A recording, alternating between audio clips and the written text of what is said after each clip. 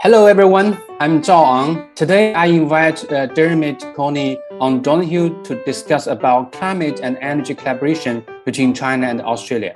Dermot Coney O'Donoghue is assistant lecturer in Asia Studies at Monash University in Australia. He also teaches at the University of Melbourne. His research interests include the scientific collaboration between Australia and China and how Australian universities manage the risks in international engagement, not only with China, but also with other countries. Dermot, welcome to Energy Currents. Thanks, Sam. Yeah, it's great to be here. First, let's talk about your idea of the climate and energy collaboration between the two countries. How do you describe the collaboration between the two countries in the past two decades? Thanks. I suppose my area of research sees university and science collaboration as a case study of the broader, basically state-based and country diplomatic links. So if we're going back 20 years, the science relationship has largely followed the sort of the deep economic linkages. China, like many countries, is Australia's largest trading partner, particularly with minerals and resources such as coal and iron ore and gas. So in many ways, Australia benefits from that relationship. So since the mid-2000s, there's been fairly strong economic relationship. Tensions basically started to brew a little bit with Kevin Rudd, the former Prime Minister, who is sort of a global China expert, ran into some tensions with China in the mid-2007s, particularly where the former Conservative John Howard government sort of brushed aside any concerns over, say, human rights. Kevin Rudd was more open about, for instance, the repressive tendencies sometimes of the Chinese government, while also trying to maintain those strong economic links. Kevin Rudd, when he was at the Copenhagen Climate Conference, while there was a lot of hope in Australia and globally, obviously, to advance those collaborations, Kevin Rudd sort of criticised the Chinese delegation, who he saw as not being very helpful or engaging into the Australian cause. Basically to promote decarbonisation. But it was from sort of the mid to late 2000s where there were stronger tensions basically between Australia and China. Even in the past 15 years, the Australia-China science boom, in particular on things like renewable energy, low carbon technologies, have really boomed. So there's been this huge rapid rise of collaboration between both countries. And we can talk about it in a sec, but on things like carbon capture storage, renewable energy, solar panels, and even moving into sort of hydrogen development as well. So just like Australia seeks to capitalise on the economic opportunities, in the same pace it's tried to capture basically the scientific opportunities that China presents Australia as well. We can go a bit more into detail about that as well. Yeah. When you talk about the low carbon technology collaboration between two countries, you also mentioned the domestic politics in Australia, because a different party has different preference, different priority. For the Austrian Conservative Party, they may have some higher concern about the human rights and international relations and even geopolitical tension. And for the Liberal Party, for the left-wing party in Australia, they might have very strong concern about the climate collaboration and economic growth. But I want to just ask you, when you look back to the 2 decades collaboration between two countries, what kind of factors or very important events you may think defining the country's relationship, the bilateral relationship? Yeah, so like you're saying, the Australian government, when Scott Morrison, the former Prime Minister, was leader, he had called basically for an independent investigation into the origins of COVID-19. But before I get to that to come back onto that sort of growing tensions, so in the 2007 and 8 global financial crisis, China in many ways was a major driver of Australia's continuing economic growth through its demand for minerals. So Australia ended up being one of the only countries that didn't go through a recession due to that. So that was one of the main reasons, which I guess demonstrated the importance of the economic linkages for Australia that both major parties basically promote.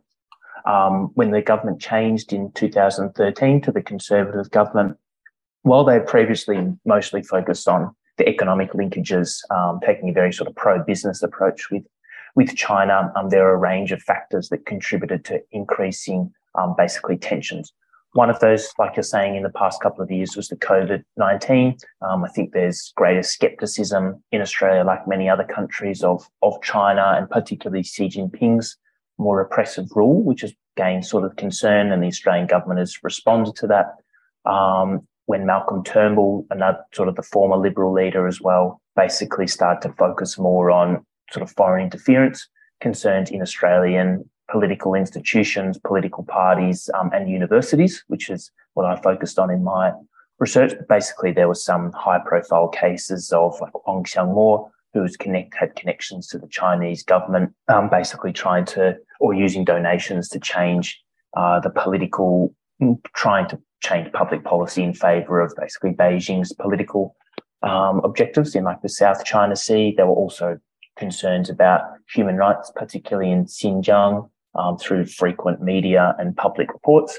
And another one was sort of the growing military strength of China, People's Liberation Army, increasing military modernization. So there's this sort of range of factors that have contributed to growing concerns in Australia about, I guess, China's rise, and the former government has responded to those. They had things like a counter foreign interference strategy, which basically tried to mitigate basically espionage, particularly from China.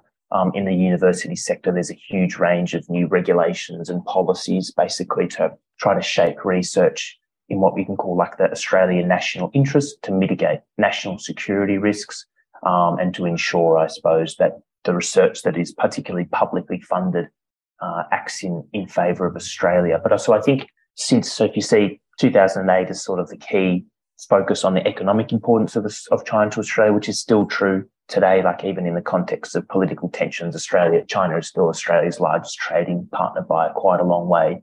But there have been lots more tensions between the Chinese and Australian government over, say, COVID, foreign interference concerns, and defence and national security concerns. So, and the new sort of left-wing, centre-left government under the Labor Party have basically taken a very similar approach.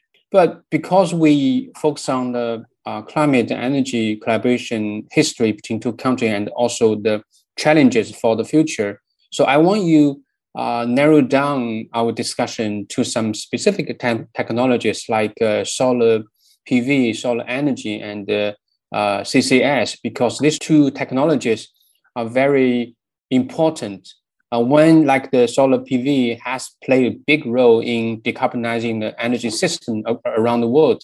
And China has learned a lot from Australia, because some Chinese scientists, they study in Australian university and then they move back to China to build up gigantic manufacturing facilities to produce solar PV, selling around the world. And even for CCS, it's also very significant in order to fulfill the global carbon emission reduction by 2030 if we want to achieve a smooth transition in the energy system. Yes, I find it quite interesting. So one, before we get very specific, basically Australia has rapidly expanded collaboration with China in STEM. So things that are very important for, renewable energy and other technologies like physics, engineering, maths.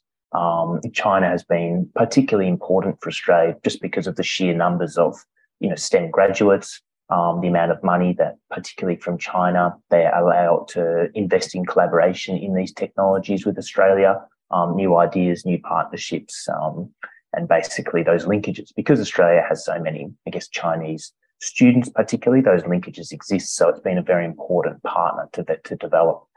But speaking more specifically, there's quite a range of sort of Australian government, and they partner with Chinese partners basically and the government to drive a lot of those key technologies. And so obviously one of the main ways Australia has been responding to climate change, particularly to decarbonise its electricity sector. So still export a lot of fossil fuels such as coal and gas, but the focus has really been on decarbonising the electricity market, particularly with, say, solar PV. So I think Australia is about up to 30% of households will have solar PV. So the aim is always to make them more efficient and cheaper for domestic use. So there's like the Australia-China Science Research Fund, which has up to about $1 billion of funding for projects between Australia and China, because renewable energies are one of the key areas of focus. So the University of Melbourne, where I'm based, has a huge project based on making solar cells, sort of what they call low-cost flexible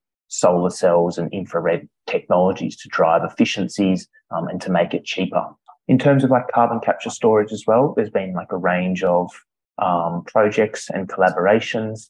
I know CSIRO and other universities, such as where there are large mining towns and areas such as in Western Australia and Newcastle, they have a lot of collaboration between Australia on basically geological storage of carbon emissions. The Australian Minister for Industry and Resources in the past few months was talking about the opportunities to basically try to use carbon capture storage for export industries, particularly for liquid natural gas. And I think one of the reasons for that is that using carbon capture storage just for electricity generation is probably going to be too expensive. The profitability won't work that well, especially with the lowering cost of renewables, particularly solar and wind. And so I think the focus will move more to, say, export industries such as coal and gas, which is still extremely profitable for Australia. And I think that kind of reflects the funding that's been available in Australia for that. I think the funding has moved more towards renewable energy.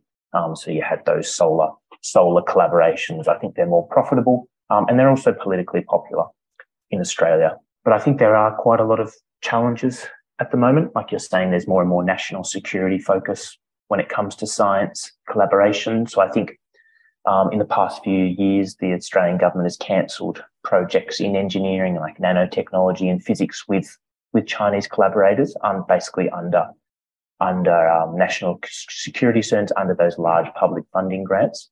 And I think it's expanding out. So traditionally, it's just been cancelled projects have basically just been those with direct military applications, whereas now it's moving more broadly into technologies that have direct, competitive importance.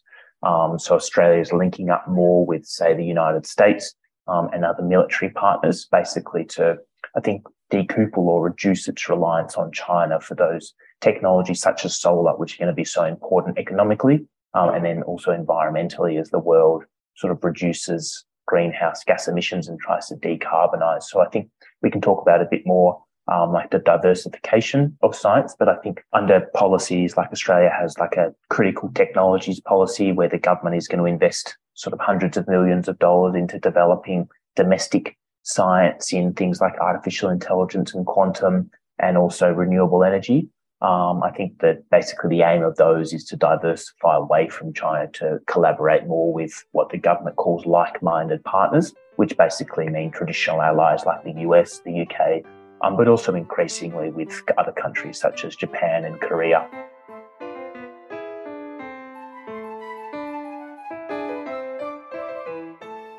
Yeah, I think what I just mentioned is about sea change between the two countries in terms of the collaboration of climate and energy.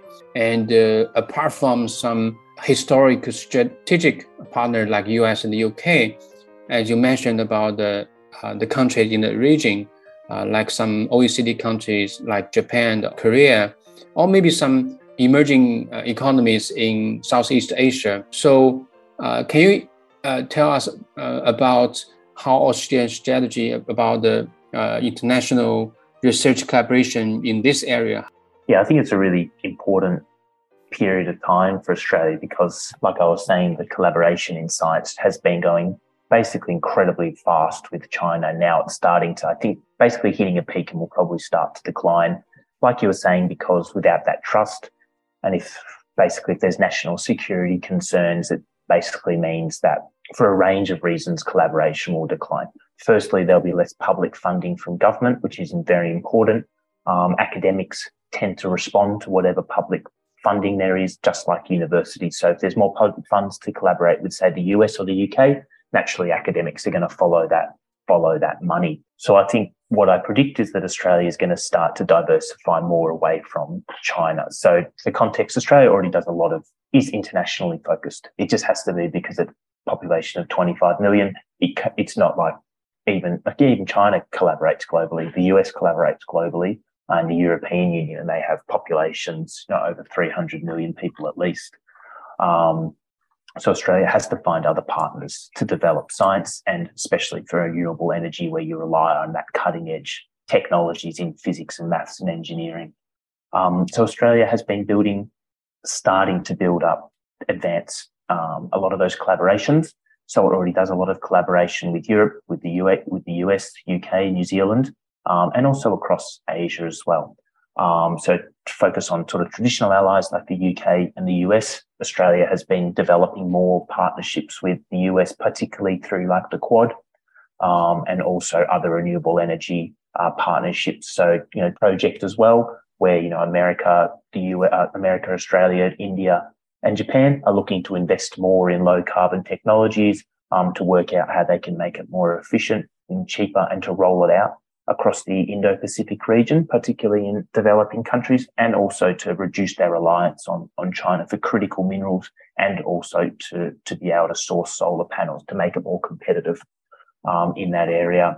There's also, you spoke heavily about Japan. So I think one of the interesting things about Japan that I've actually learned in the past 12 months is Australia actually does very little scientific collaboration with Japan. And so to find, new partnerships, Japan in many ways is the most obvious, because, the US, the UK, Australia already does a huge amount of collaboration. So how much more can you actually do? There's probably not actually that much room. But Japan, like you're saying, cutting edge technologies, it's seeking to decarbonize and become carbon neutral by 2050. And so the Australian and Japanese governments are beginning to basically develop partnerships. So I think the Australian government has committed about 150 million to a clean hydrogen trade program. Japan relies on Australian natural gas and other fossil fuels for its energy. So basically Australia and Japan are trying to replace those with clean energy through hydrogen. Australian universities, such as the University of Melbourne, are developing like Japan engagement strategies, basically to diversify their linkages away from China, to have more basically scientific and university engagement with Japan. So I think there's that government funding, which I think will become more and more. And then also you'd be pushed from universities to do that. So there's a lot of space. Other countries, very similar process with Korea. Again, a very large trading partner of Australia, but scientific and university collaboration is quite limited, but very similar. Korea is seeking to become carbon neutral as well. And there's basically have been in 2021 partnerships between the Korean and Australian governments, again, to develop technologies like clean hydrogen, low emissions iron ore and steel, hydrogen fuel cells, electric vehicles, all of these kind of low carbon technologies. So I think Australia is at the beginning of trying to diversify those linkages. There's going to be a lot of money coming through the pipeline, and I imagine it will be successful because academics follow the money. There's no real barrier, or perhaps a small language barrier between the two countries, but I think when you're working on those, there's not that much of an issue. And as long as there's goodwill between both countries, there won't be a huge barrier. Yeah, but when we talk about the global dependence on China's economic booming, we may have to put the other two ongoing factors into consideration. The first one is about China's declining economic growth. Secondly is about the global supply chain restructuring. I think the U.S. policy and the European policy on electric vehicle manufacturing, they try to restructure the supply chain to make their supply chain more secure, not depending on China so largely. I think a similar thing in Australia, although Australia is not really a big economy, but when you talk about the collaboration with the reliable partners in the region and in the traditional alliance, I think Australia tried to secure its supply chain, manufacturing supply chain, also consistently with US and the UK and the European countries. So if we put these two factors into consideration, maybe the worry about declining collaboration with China is not that in the high level, right? Mm-hmm. Yeah, I think sort of on the first point about China's economic growth, I think it's prudent for Australia and other countries to diversify from China just because of the heavy economic reliance. So obviously Australia has benefited from rapid economic growth, But in some ways, it makes you a bit lazy because you think it'll happen forever and you don't think about the risks. So in the university sector, for instance, that was most obvious with the Chinese international students, where you had this huge boom, basically underpin the expansion of universities, but then the borders closed and there's been a huge challenge and budgetary losses. So I think diversifying makes quite a lot of sense. The other thing also with university and science collaboration is it's been underpinned by a very sort of international outlook from the Chinese government, and under Xi Jinping is moving more towards becoming more isolationist in many ways, and that all, he wants to be self-sufficient in critical technologies as well, and that basically is bad news for universities like Australia that have been relying on a very outward-looking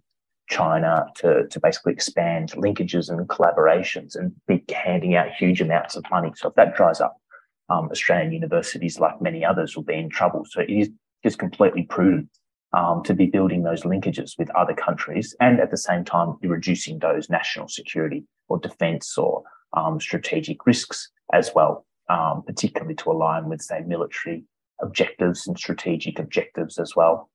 And that kind of links to the supply chain restructuring as well. So I mentioned before, so like the Quad and AUKUS as well are focused on, COVID was very obvious, the heavy reliance on China for critical resources, things like masks and technologies and vaccines. So basically a wake-up call to have not necessarily your own manufacturing, but to be able to have a more diverse linkage of access to those basically daily necessities that you need, and not just rely on one country who is not necessarily the most stable country in the world.